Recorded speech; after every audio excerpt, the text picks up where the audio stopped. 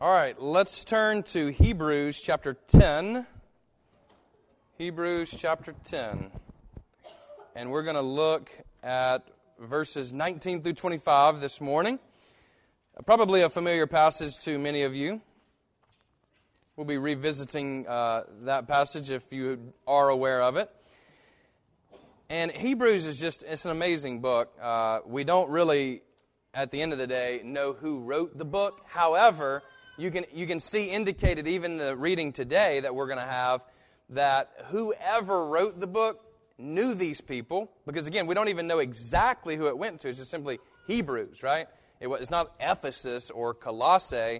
Instead, just Hebrews. So, don't know who wrote it. We don't know exactly who it was written to. However, whoever wrote it knew who they were writing to. Notice there's a little hint here today of just that. Hopefully you can pick it up as we're moving through here. Let's start reading here in Hebrews. Oh, I wanted to mention too, a little moment ago, some of you were gathering in at the last hour, you know what I mean? And so I looked over here and we had a huge youth department, you know what I mean? Like a huge youth group over. I was like, man, well, they showed up. I wonder where all the adults went, So anyway, I just wanted to point that out. And, well, I'll have to do it another time. We don't have time, so sorry.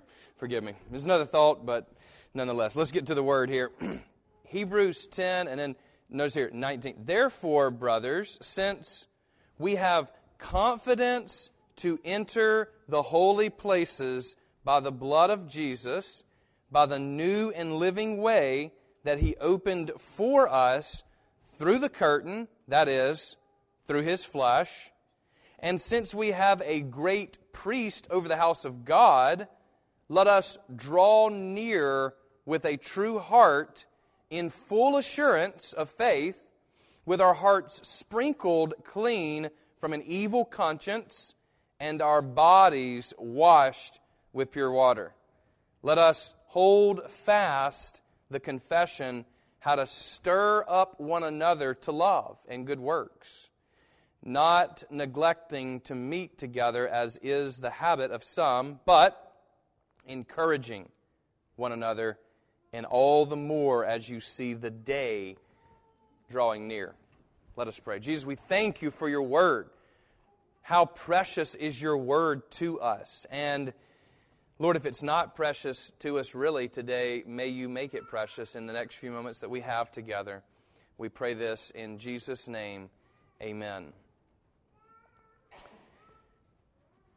Didn't you love that we prayed like 4 or 5 times already in this service? I mean, I love a service that just break out into praying, at any given moment. Not only that, the reading of God's Word. And all these things are important on a Sunday worship. And what we've been talking about in our series called Easter Effects are the effects of Easter. And today I want to talk about faith and keeping faith.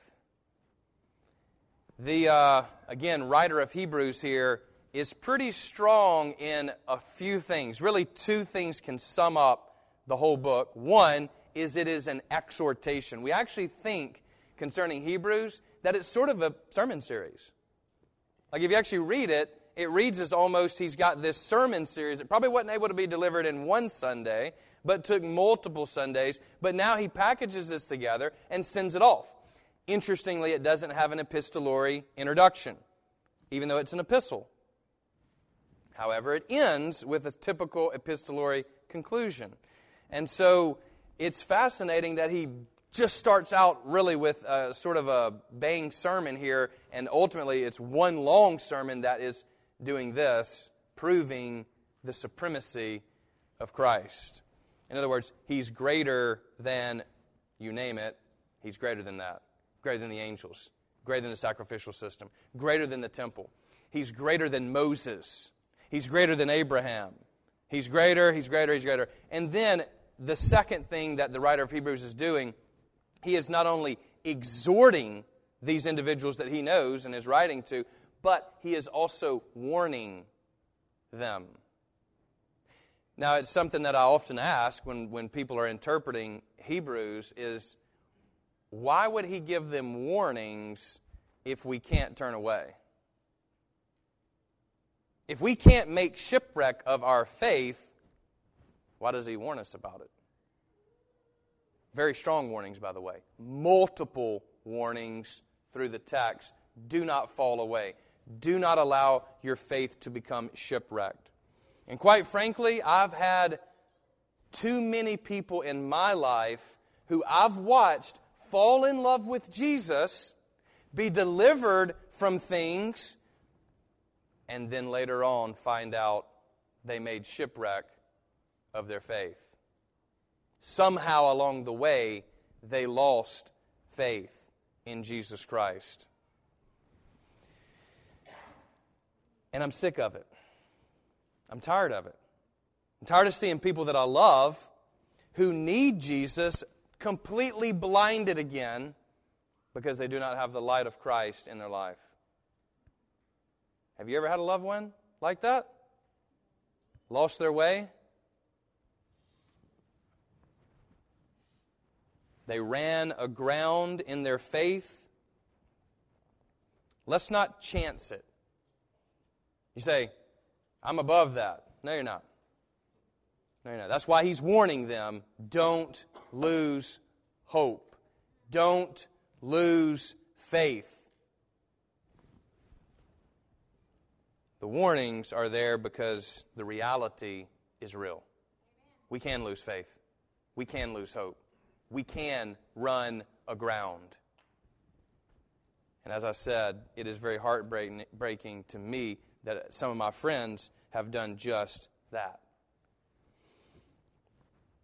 One of the cases that impacted me probably the most was a fella, Marty, who used to live with us. So when Justin and I we were little bitty, probably 10 and 9. And he came to live with us because he was in bad shape. He had just gotten saved. He was coming out of some bad circumstances. And Dad just said, hey, come live with us for a little while, and we'll get you back on your feet and send you out. And he did. He did just that. The Lord really touched his heart. He's the one who, by the way, introduced us to video games, I think, properly.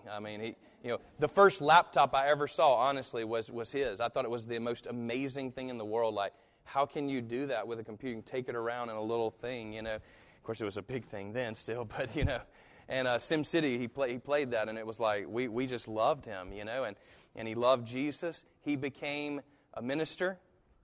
He was called to preach, and he did that. And then he met a lady, and he began to make choices to put her before Jesus. You ever notice how the enemy, the Satan, the deceiver, will even give us good things? He will pull out the good things for us to pursue as long as we put Jesus second. The writer of Hebrews says, you cannot do that. Christ is supreme. There is no other. He must rule in my heart without rival. And yet we've all seen the rivalries that take place in our heart. It's fascinating the imagery that he uses here of the veil.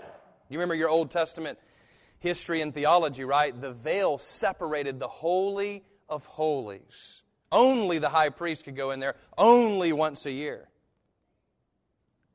And it was sacred. Until Jesus died and rose again. And when he died is when it rent in two, tore it wide open. In other words, hey, and this is his point here, at large, his point is, hey, he's opened up a new way for us. Like, we don't have to go through a priest anymore. We can go directly to Jesus Christ. And he has this imagery of this veil. But I want to ask you this. Because what he ends up saying is, he says, look, all I'm talking about here with the veil is actually his body. Did you catch that? It's his body. I wondered when I read that, what are we hiding in our veil, our body? You know what I'm saying? You're in there, right? Some of you are, at least today with me. You're in there. You're in your body. What's in there? We hide sometimes a lot of stuff behind this body. It's what we do as sinners, right? It's what our first parents did, isn't it? They sin, and then they do what? They go hide. They go hide. It's literally the first thing that humans do after we sin is we go hide. And when we go hide, we don't start looking for God. We start hiding from God, and we start hiding from each other. They not only hide from God, they start trying to make clothes for themselves. Remember? Out of leaves. And none other than God comes looking for them. I mean, that alone is just beautiful. He comes looking for us when we're hiding. We're hiding from Him. He's looking for us. He's not a hidden God. He wants to be known. And He's calling out our names. He's calling you by name. And yet we want to hide in this body. No, the writer of Hebrews would say, look, no, let your flesh be torn open as well so God can come in and live in this body. The Holy of Holies. And that means the end of self. So how do we not make shipwreck of our faith? Let's just get right to it. How can we do that? How can we ensure that we stay the course? I mean, because some of us, we may be, right now, the flame is burning hard. It's burning hot and heavy. And it's just like any relationship. You must tend the flame.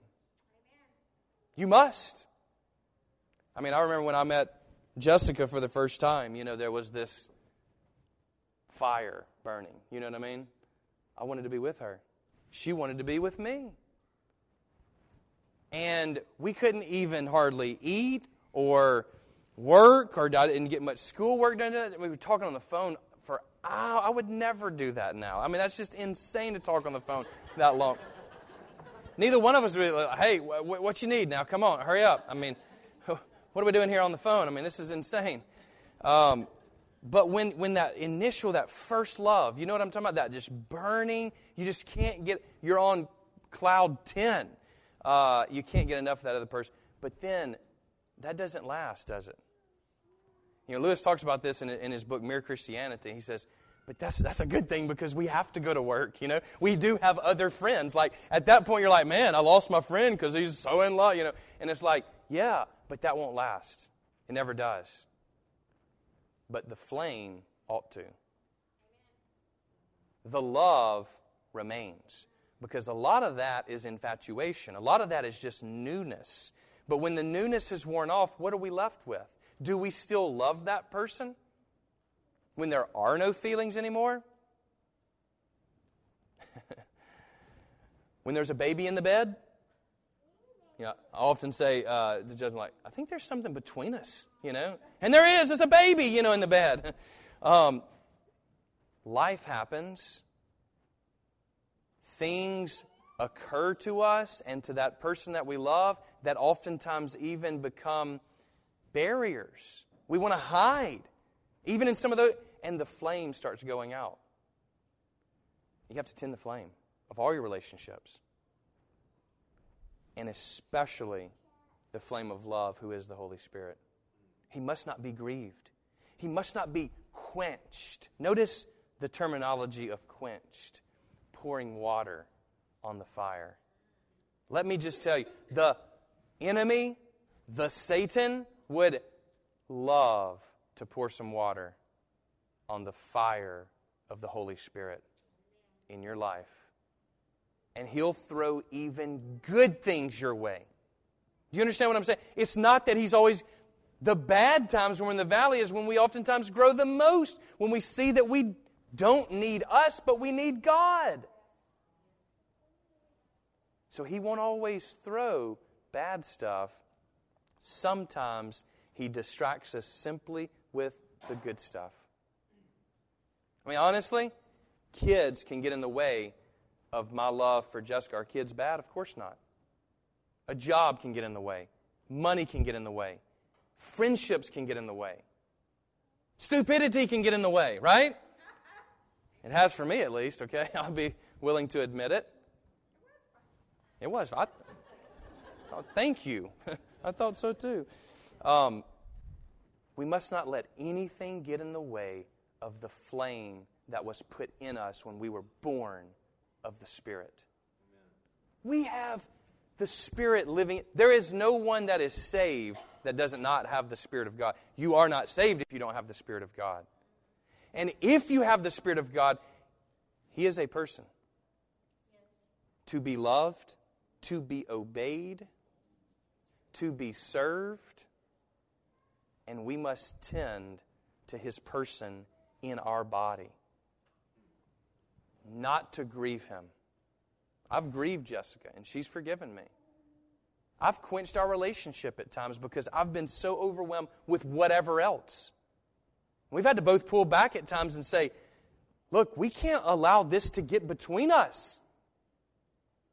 We're not going to let this thing win. That's what makes me so mad about all these people who started well in my life. Marty, again, he started well, was delivered, was preaching, but then started making decisions to put a lady first in his life and not Jesus Christ. In the name of love, he was doing it. I love her. I love her. I'll do whatever it takes to continue to love her.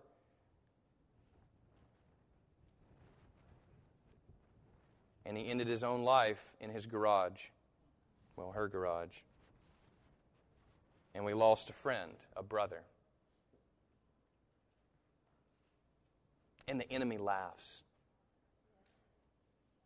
He gave Marty what looked like a good thing. And Marty put it before Jesus Christ. And that has always been a stark reminder in my own life of how someone can make shipwreck of their faith. How they can run aground. It happens quick, friends. It's one little decision here, one little decision there.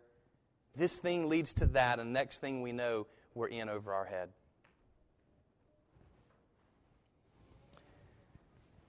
Did you notice what the writer of Hebrews offers to us today? I love this. Did you catch it in the text? He says, let us 3 times. Now, if you go back to the Hebrew and stuff, it's a little different, but nonetheless, it's this term, let us. Notice, let us draw near to God in faith and worship. Let us hold fast the public confession of our hope. Let us consider or think how we ought to help others in love. Let us. In other words, if you don't want to run aground, then stay with the group.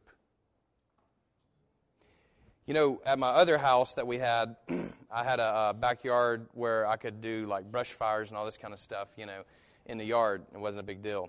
Nobody got scared and everything. But I would have these brush fires. I'd clear the brush out of this tree line and burn it all through there. And it was crazy how you stop a fire. It's like that much dirt between the fire, as long as it's not like some raging forest fire.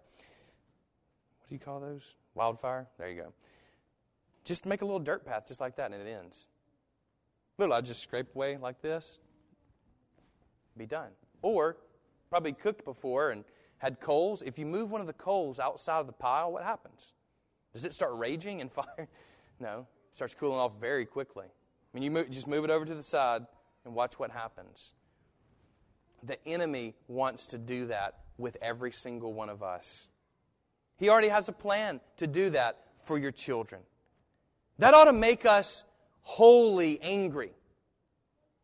Sometimes I feel like we don't have enough passion for anything these days. Nothing actually gets us worked up, especially not something that should get us worked up. When we see the enemy overtaking our brothers or our sister, that's time to get mad, not at them, but the sin that would snatch them away from us. And sometimes we need to practice a holy boldness to confront that individual. Paul does this, doesn't he, in his epistles? Don't we need to be confronted sometimes? Well, wasn't much of an amen there, right? Put in your notes, no amen going to happen here, buddy, you know. Nobody likes to be confronted. But in love, it could save your life. It saved my life. I've literally had people to confront me. Maybe it was my dad. Maybe it was my brother. Maybe it was a friend. Maybe it was a professor. Maybe it was all those people. At various times to confront me about something that I didn't even see about me, but needed correcting. Now, of course, it must be done in love, but a good confrontation can go a long way to letting somebody know, hey, I love you enough to say something to you. We should draw near. In other words, we should, not just you. We should draw near. Just like I asked the kids, why we meet on Sunday? Well, it's back to what has sort of been, if you will, a theme for me this year. We are to gather, we are to scatter, and we are to matter. We gather in worship together. We love, Jessica and I, we actually love going to church. We do. Even on vacation, we like to go to church. If we get an opportunity to go to another church, just like in Chicago, just like down in Destin. We went to Episcopal church, Catholic church. We just love it. We're like, I couldn't follow along with everything in the Catholic service, and ended up, the one thing I finally got to, we were saying the Lord's Prayer, and I was like, finally, something I know, So I'm like, I closed my eyes, I'm really getting into it. About that time, Ty kicked the little altar thing, and the altar, which is pretty heavy, I was surprised how heavy it was, it's got this little kneeler, right? It fell on my shins right when I was saying the Lord's Prayer, And so I started praying something different at that point. But we love to worship with God's people. It's actually one of the things I'm looking most forward to next Sunday is I'm going to be in Mexico worshiping with our Mexican brothers and sisters. And it's going to be beautiful because I'll know that you guys are worshiping as well. I think of my Indian friends who already worship. I was watching a live video today of their worship service. And I love this. We gather. Notice, we gather to work. Not just you individually. This is a we thing. Let us come together with confidence to enter the holy place by the blood of Jesus. Amen to that. And then also, we scatter into groups during the week. The thing about scattering is we tend to want to hide, right? It's like we want to just after church, we want to just go do our own thing now for the rest of the week or whatever. We just quickly go in. You've done the same thing I've done before. I know I'm not alone in this. You see somebody in the grocery store and you're like, oh man, you pick up the pace a little bit because you're hardly in a hurry. You know what I mean? You don't have really time to talk to them. Or it's one of those things where you see something, you're like, oh man, I'm pretty sure they didn't just see me, and I didn't see them. You kind of both just, it's just sort of weird how we are now, It's just, our culture is just this interesting thing. That has formed now. And I love the new series that Justin's small group has done that Aaron and them just finished up with that I'm going to be nudging the Yennels to do after they're done. And it just kind of shows what real community looks like. That we're actually meant for community. It may not always be fun to have to get up and dress up and gather and talk to other people. But you know what? We need that. It's good for the soul.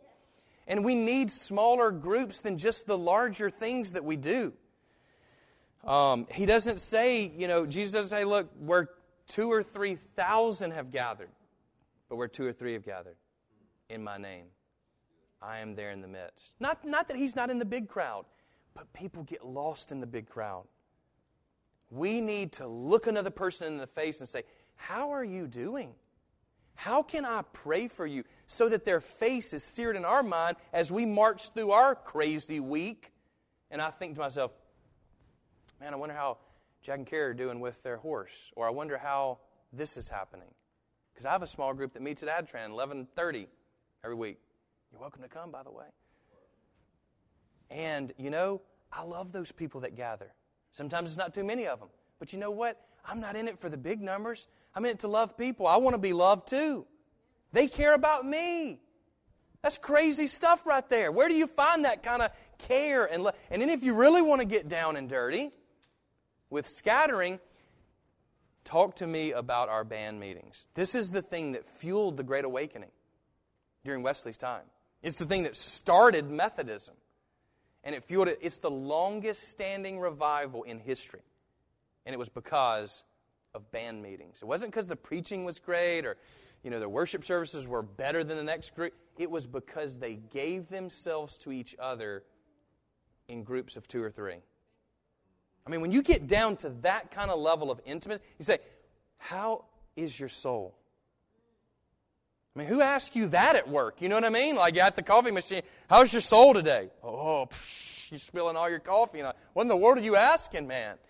Are we supposed to even say soul at work? Is that even legal? I mean, it's the crazy what kind of time we're living in, It's insane. We need each other, don't we? We do. Even sometimes we don't know that we need each other. We need it. It's like what my grandmother, all these strong ladies in my life, they're like, you need this, maybe this medicine or what. You need to go to the doctor. I'm like, I don't want to go to that. I'm all right. You need to go. And it's like, you need to.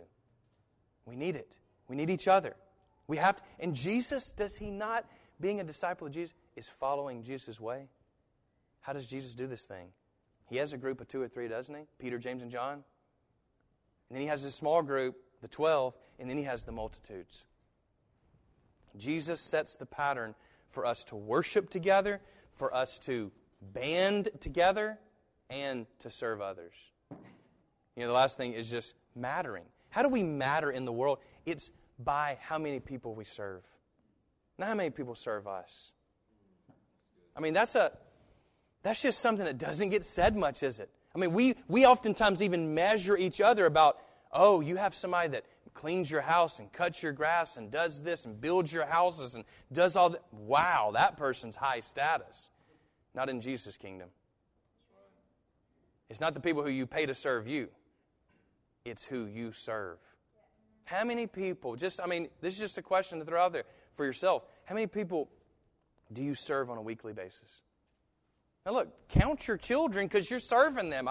Jessica serves them like crazy. She often reminds them, I'm not your maid, I'm your mother. She probably doesn't have that kind of voice. You always kind of have that voice or whatever. It doesn't sound like you know what I mean. But anyway, hopefully she knows what I mean, right?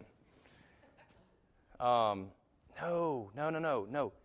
Jesus measured his life by how many people he was going to serve. It's great. He takes his coat off, gets on this is God Almighty, a consuming fire, gets on his knees and washes the disciples' feet. Makes them so uncomfortable.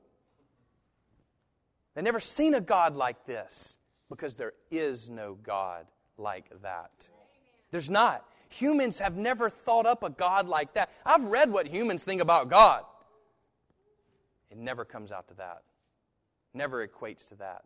Because we just project what we think is success on God. He's the most successful one. He has the most servants. But our reading, I don't call you servants. I call you friends. You're the friend of God. You, me, we're the friend. He's my friend. Just let that sit on your Anybody got any circumstances they're dealing with right now? Just raise your hand. Be bold enough to raise your hand. Be like, I got some circumstances. You know what I mean? I got some circumstances. But Jesus is my friend. He knew about what I was going to walk into. And he says, you know what? Let's do this together, man. I'm going to shave off a little bit of Marshall in this process. We're going to leave that old boy behind.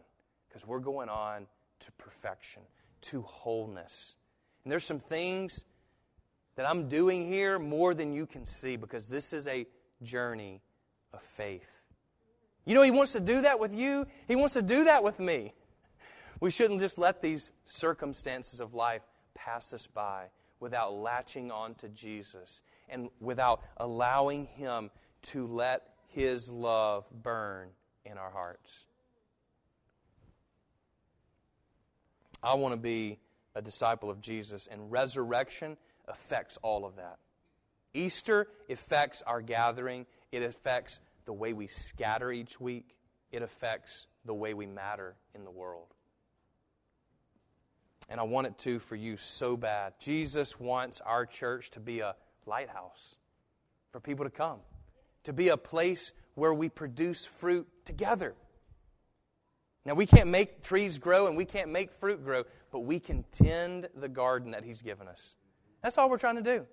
It's not about a building with mortar and brick. No, it's about people. It's about love. We've heard it today. Don't neglect to meet together to try to figure out, this is my translation, try to figure out how to love and do good works. I mean, we ought to sit around, we do at small group, and say, how can we love each other better? What can we do to spread Jesus' good news to the world? Let's stir that up a little bit and see what we get. Let's try some new things. Anybody down with that? If you're not connected, I just want to say, we want you to be connected to a group. Because when the world looks at us, they ought to see the curriculum of Christ. In other words, we are God's curriculum for other people to read, to know who He is. And if we're serving self, they'll never see that Jesus that's washing the disciples' feet. Will they? No, they need to be reading a different kind of curriculum. Just let me share this and then we're done. This is from Jeremiah 31. But this is the covenant that I will make with the house of Israel after those days, says the Lord. Notice this. I will put my law, my instructions within them. And I will write it on their hearts. And I will be their God, and they shall be my people. And then again in 2 Corinthians 3:3, Paul wrote, I love this, you are a letter of Christ, prepared by us. Don't you love that? That's discipleship. We are a letter of Christ, prepared by us, written not with ink, but with the Spirit of the living God.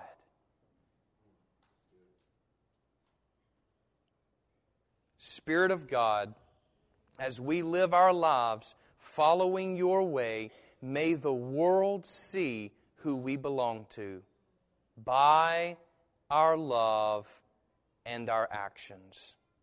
In the name of the Father, the Son, and the Holy Spirit, amen.